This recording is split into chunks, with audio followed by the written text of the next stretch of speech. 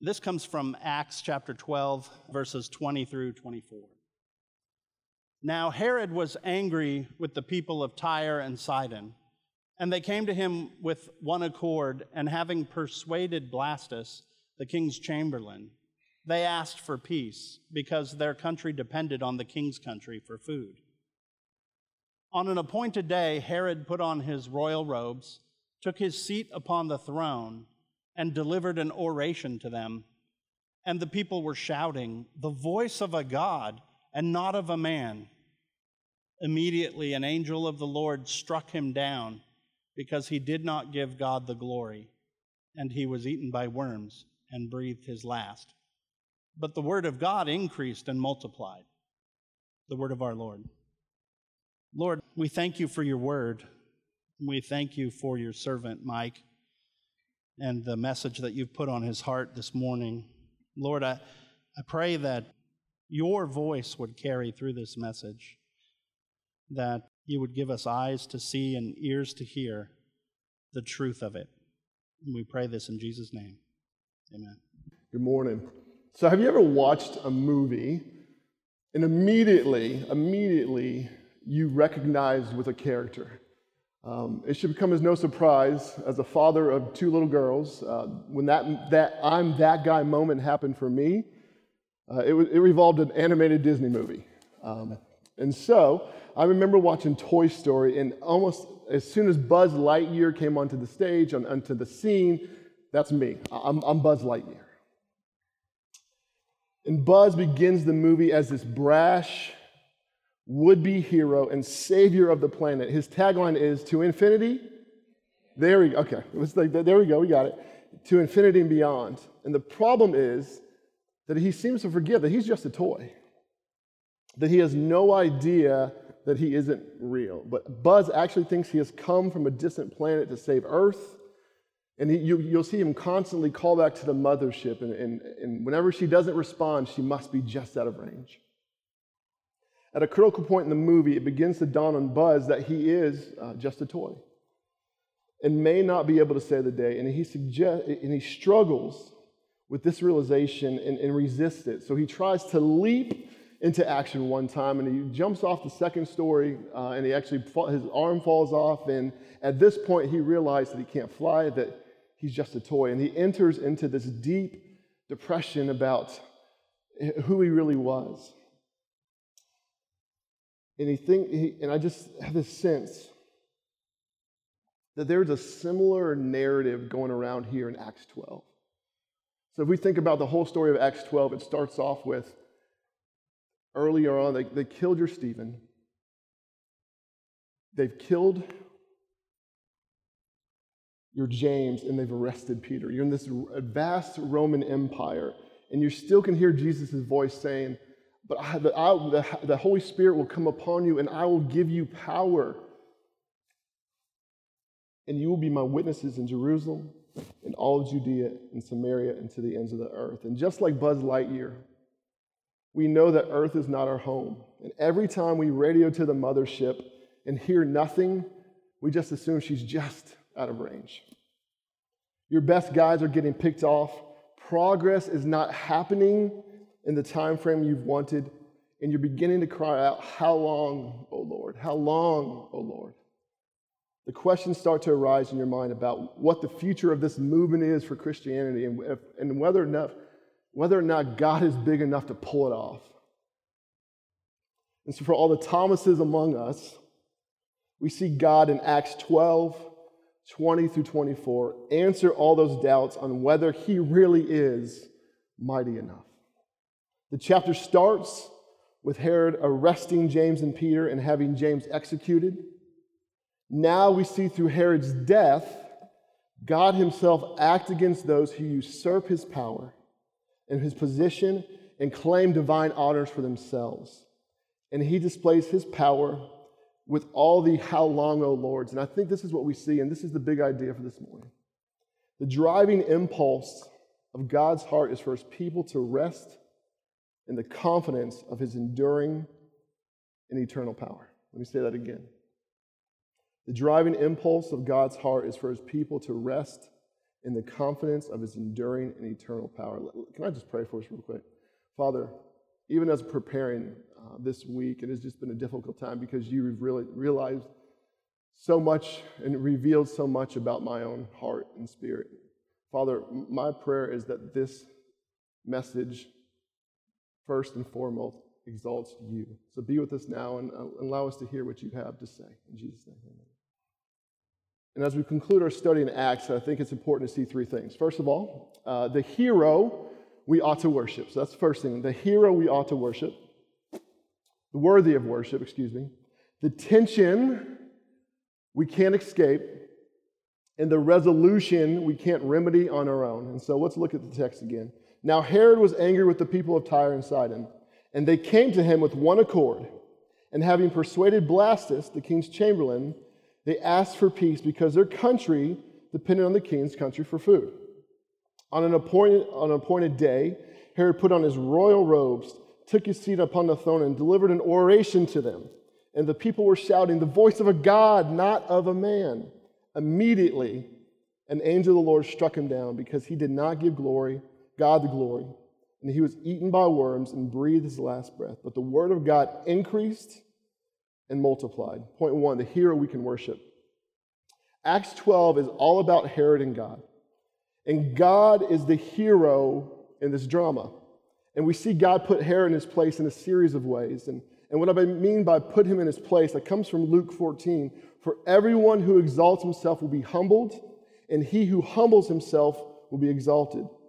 Herod is put down for his self-exaltation in replace of God exaltation. And this is what we see in Acts 12. And so if you remember last week, Wamba kind of alluded to it, and what he talked about too is the first thing that we see that God is the hero in this narrative is that we see that God rescues Peter right from under Herod's nose. He takes his prized possession from him right under his nose. And so if you see in verse 4, it says, he tells us that Herod intended to bring Peter out for a public execution after the Passover. Then in verse 5, it says the church was praying. And God sends an angel to rescue Peter, showing Herod in the process that he has no say in who God decides to set free. And so now, and we see in verse 11, Peter even realizes this. Now I'm sure that the Lord has sent his angel and rescued me from the hand of Herod and from all the Jewish people were expecting. God rescued Peter from Herod. God rescued Peter from Herod. God showed Herod who was more powerful. He showed Herod and the church and us today that when James was martyred just days before, it was not because that God couldn't save him. It was not because he was weak. It was not because he was incompetent or checked out. It was because, among other reasons, Jesus even said to James, "The cup that I drink, you will also drink." Some bear witness through death and others through life. God can release and God can sustain and empower even in death. God is in control over Herod in both cases, James and Peter. And this is where I think we struggle. I'll just be honest. As finite people, we walk through heartache, tragedy, and loss, and we ask the why God questions. What I often fail to realize is as a Christian, the way that I walk through tragedy has a powerful spiritual effect on those around me. It puts them face to face with eternity. It shows the reality of faith. It strips away the petty pursuits and the trivial anxieties in our lives. Just as Jesus told James he'd drink from the same cup, he reminds his disciples, and I believe us, to expect hardships, to expect them. John 16 says, "I have said these things to you, that in me you may have peace. In the world you will have tribulation." It's not a question. You will have tribulation. But take heart, I have overcome the world. There's so much comfort in that in the midst of it. God didn't fumble the ball with James and then score a touchdown with Peter. If God allows the other team to hold on for the ball for a couple of plays, it's because he knows a better way to win. Next, God takes Herod's life. Right in the middle of one of his lavish demonstrations of self-exaltation, Herod crosses the line of God's patience. And in verse 23, it describes what happens. Immediately, An angel of the Lord struck him down because he did not give glory to God, and he was eaten by worms and died. And so I want to clarify this. When I read this, I was like, wow, it's just like he's gone. The fact that an angel struck him down doesn't mean that he was killed like by a bolt of lightning or just happened, or the people in the crowd wouldn't necessarily have known that. Luke, who's actually a doctor, makes point to say that he died, not that he was killed. The Jewish historian Josephus also recorded a corresponding report on what happened, and this is what Josephus said about the same story. When Herod entered the theater, clad in a glittering silver garment, his flattered addressed him as a god. May you be propitious to us. I think that's how you say that word. And if we have hitherto feared you as a man, yet henceforth we agree that you are more than mortal in your being. The king accepted their flattery. At the same time, he was seized by violent internal pains and was carried into his palace, where he died after 5 days of illness. The point is, both men are showing that this is God's hand at work. Daniel, think about the Old Testament. Daniel gave us the same message about kings. He said, God changes times and seasons. He removes kings and set up kings. And when Nebuchadnezzar boasted, and this is Daniel chapter 4, is not this great Babylon which I have built with my power as a royal residence for the glory of my majesty? A voice came from God and said, you will eat grass like an ox until you have learned that the Most High rules the kingdom of men and gives it to whom he wills. Let's jump ahead. This is what I love, that we see the juxtaposition of the two, because even 2 chapters forward, and hopefully I'm not taking this from somebody else in about 2 weeks, but in chapter 14 of Acts, so we have another illustration with, Paul and Barnabas? Yeah, Paul and Barnabas are in Lystra, another one of these cities. And so they went into the temple, and they were just preaching, and they end up healing this man who's a cripple. They healed him. Then automatically the crowd around him begins to say, oh, this is like Zeus reincarnated. Give him glory. These are gods here. And immediately they're like, we're having none of this, because they realize where the true power comes from. And so we see both sides of the story, but the thing is, we have to realize attempting to exalt yourself alongside God is a losing battle. Attempting to exalt yourself alongside God is a losing battle. God shows himself the hero again in verse 24. But the word of God increased and multiplied. This simple statement underscores how completely the situation had turned since the beginning of the chapter. As the chapter begins, it looked as though Herod had a tight grip on things. He had arrested a number of Christians, he executed James, and he imprisoned Peter. As the chapter ends, Peter is free again, the gospel is flourishing, and Herod is dead. This is the goal of all that God does, to magnify his wisdom and power and spread the fame of his Son, who saves us and glorifies his Father. Listen, we may feel small and insignificant. We may think that we are overpowered when some of our best leaders are killed on a political whim. We may feel like we've been forgotten or abandoned. But the truth is, if we are arrayed with Jesus, we win. God is the hero in our narrative, and that's not just a suggestion, it's a promise. It's a promise. And we know in all things, God works for the good of those who love him, who have been called according to his purpose. And as many of you know, this last year has been really difficult for my family and I. And so after a long battle, my father passed away. As many of you know, my father passed away. He was living up here with us for a while and just trying to care for him, and he passed away in February. And the last time I remember I spoke and got the opportunity just to be up here, I talked about my dad was my earthly hero, and that's still very true. My dad...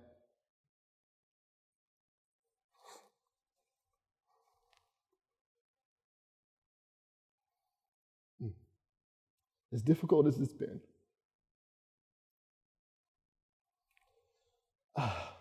I'm thankful for it, because God has allowed me to enter into the pain and the loss of other people's stories in ways that I could never imagine.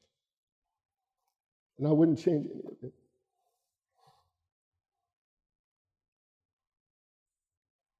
Even in the midst of our pain, be encouraged. God is still writing your story, and he's the hero we can worship.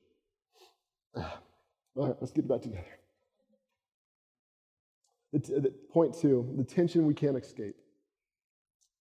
If we look at the text, this is the point where God had enough intersects with Herod's pride. And so C.S. Lewis talks about pride. He defines it as this: a ruthless, sleepless, unsmiling concentration upon self.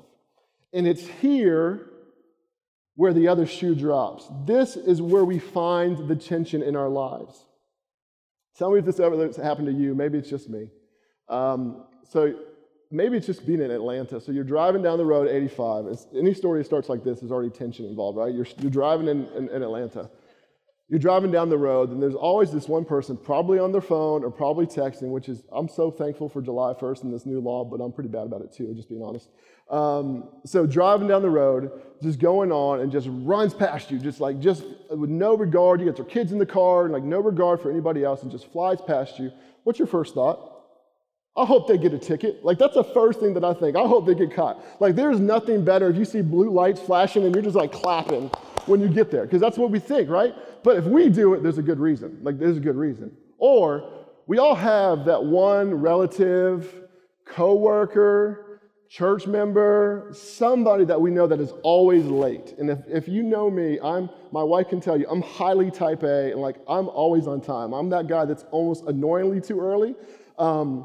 But the thing is, whenever they're late, whenever somebody else is late, we always just assume they're lazy, they're inconsiderate, they just don't have their things together. But however, if we're ever late, then we always have a really good reason. It's like, well, our kids have been sick, I wanted to make sure to be safe. And so we do really good at justifying if it's us. And I think what we do, and when we see Acts 12, we tend to identify with the ones being persecuted, okay? The ones crying out, how long, O Lord? But let's not forget about the antagonist. For all the comfort we find in knowing that God is the hero in our narrative, this passage needs to be as a sobering reminder that we are more like Herod than we want to admit. And that is an extremely dangerous thing, because pride is our greatest problem. And there's no sin in the Bible that God shows more venom towards than pride. Think about it. How did the devil become the devil? Why is Lucifer no longer in heaven? Because of his pride.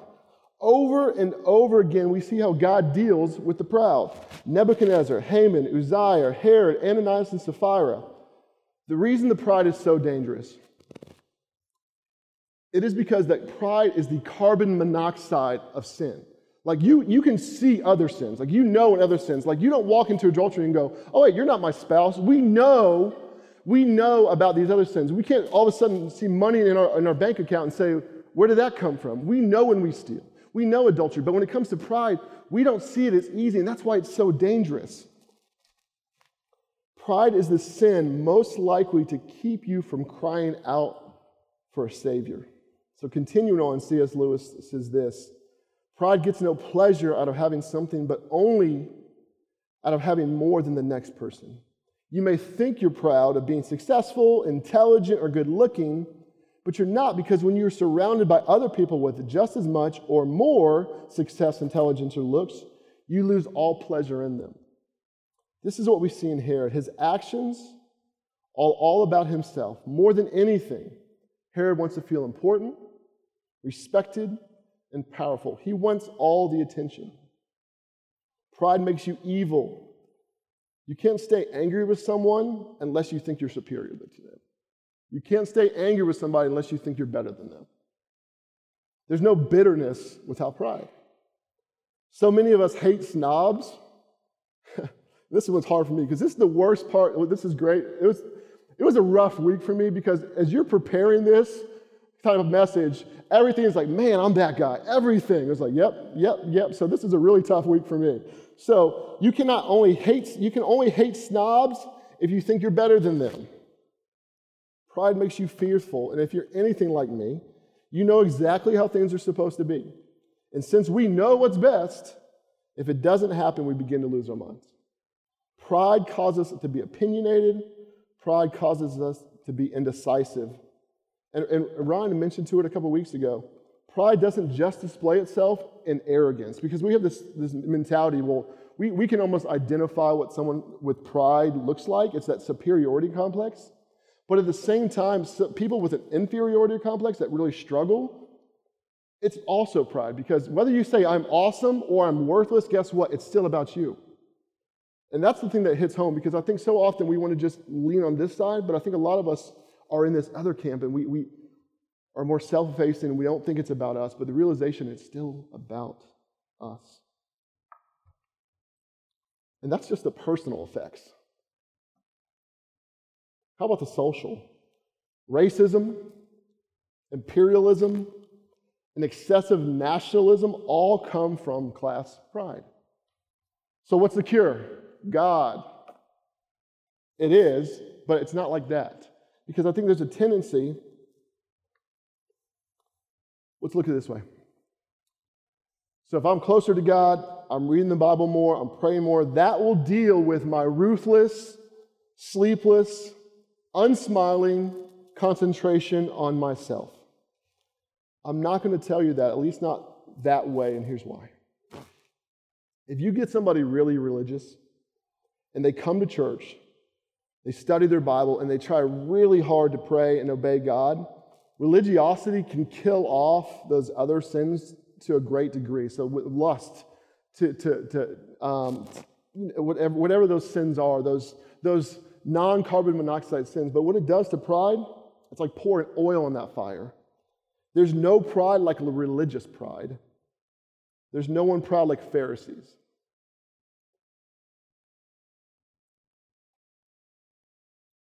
If up until now you've been thinking about other people who need to hear this, or man, that's true, I know that person, I'd like to warmly welcome you to the club. So what are the ways that we need to rethink and transform our language to make it less about us and more about God and others? If you tend to diminish or degrade yourself, how can you begin to see yourself in the way that God has made you? And where are you most vulnerable to pride? If you've ever really met a humble person, you would never think they were humble. All you would think is they're really happy and they're just really interested in you. Now for the resolution. Point 3, the resolution we can't remedy on our own. Desperately seeking respect, honor, and glory, Herod wants to make a public spectacle of the fact that the people of Tyre and Sidon are dependent on him. He is the one who controls their food. Needing to feel loved by the people, looking for his self-worth and value, Herod allows the contrived flattery of the people to become his ultimate downfall. And this might sound strange, but Herod wasn't seeking the wrong thing from the people. He wasn't. It's something that we all want. I mean, we want to be loved and have an ultimate assurance of who we are and an ultimate assurance of our worth. We need someone like that loving us like that. He didn't seek the wrong thing. And that's why what's wrong with us. We have a problem with pride, and it drives us crazy, and that's why we're all so needy, because Herod wasn't seeking the wrong thing. He was seeking it from the wrong king.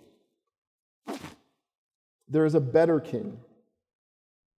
There's a king of ultimate glory that stripped himself of his glory, and when he went to the cross, he was stripped of his Father's love, approval, in order to switch places with us. Jesus is the king you can go to because he at infinite cost to himself reverse places with us. Philippians 2:4. Let each of you look not only to his own interests, but also to the interests of others. Have this mind among yourselves, which is yours in Christ Jesus, who, though he was in the form of God, did not count equality with God a thing to be grasped, but emptied himself by taking the form of a servant, being born in the likeness of men. And being found in human form, he humbled himself by becoming obedient to the point of death, even on the cross. Listen, it's not enough just to say, I believe in God. That doesn't make you humble. What you have to do, embrace, is God coming all the way down and trading places with you. Why? Two things. On one hand, to know and to fully know he had to die for you, that humbles you. That he had to die for you, that humbles you. Then, to know and fully know he was glad to die for you, affirms you infinitely. When we fully grasp these two truths, that he had to die for us and that he did it gladly, our ego finally begins to dissipate because we're resting in the perfect affirmation of the ultimate King. Pride is the illusion that we are competent enough to run our own lives. But the gospel destroys that pride because it tells us we are so lost that Jesus had to die for us. And it destroys our ego because it tells us that nothing we can do will exhaust Jesus' love for us. Once we understand these truths deep within our heart, then and only then will the chains of pride begin to break. Can you imagine how different life would be if we began to grasp this? We would no longer be consumed by our own agendas. Our relationships would be filled with so much more joy. We would no longer need to get the last word. Let me tell you the rest of the Buzz Lightyear story. In the end, Buzz does save the day by simply being what he was made to be, a toy. One of the kids in the neighborhood takes him up and attaches a rocket to him. And in the end, that enables Buzz to fly and save the day. And though the boy meant the rockets to cause harm, God meant it for good. Our greatness does not come from our own self-inflated notions, but from God. God does not need us to pretend to be something that we are not. What he wants for us to be is exactly what he made us to be. Sons and daughters resting in the perfect affirmation of the perfect King. Let's pray. Heavenly Father, please help us lay aside the weight of wanting to be great. Help us shift our attention off our achievements, status, and reputation, and focus it on Christ alone. Realign our desires from self-serving to sacrificial. As we live alongside our friends, families, and co-workers, Father, enable us to find opportunities to exalt your name. In Jesus' name we pray.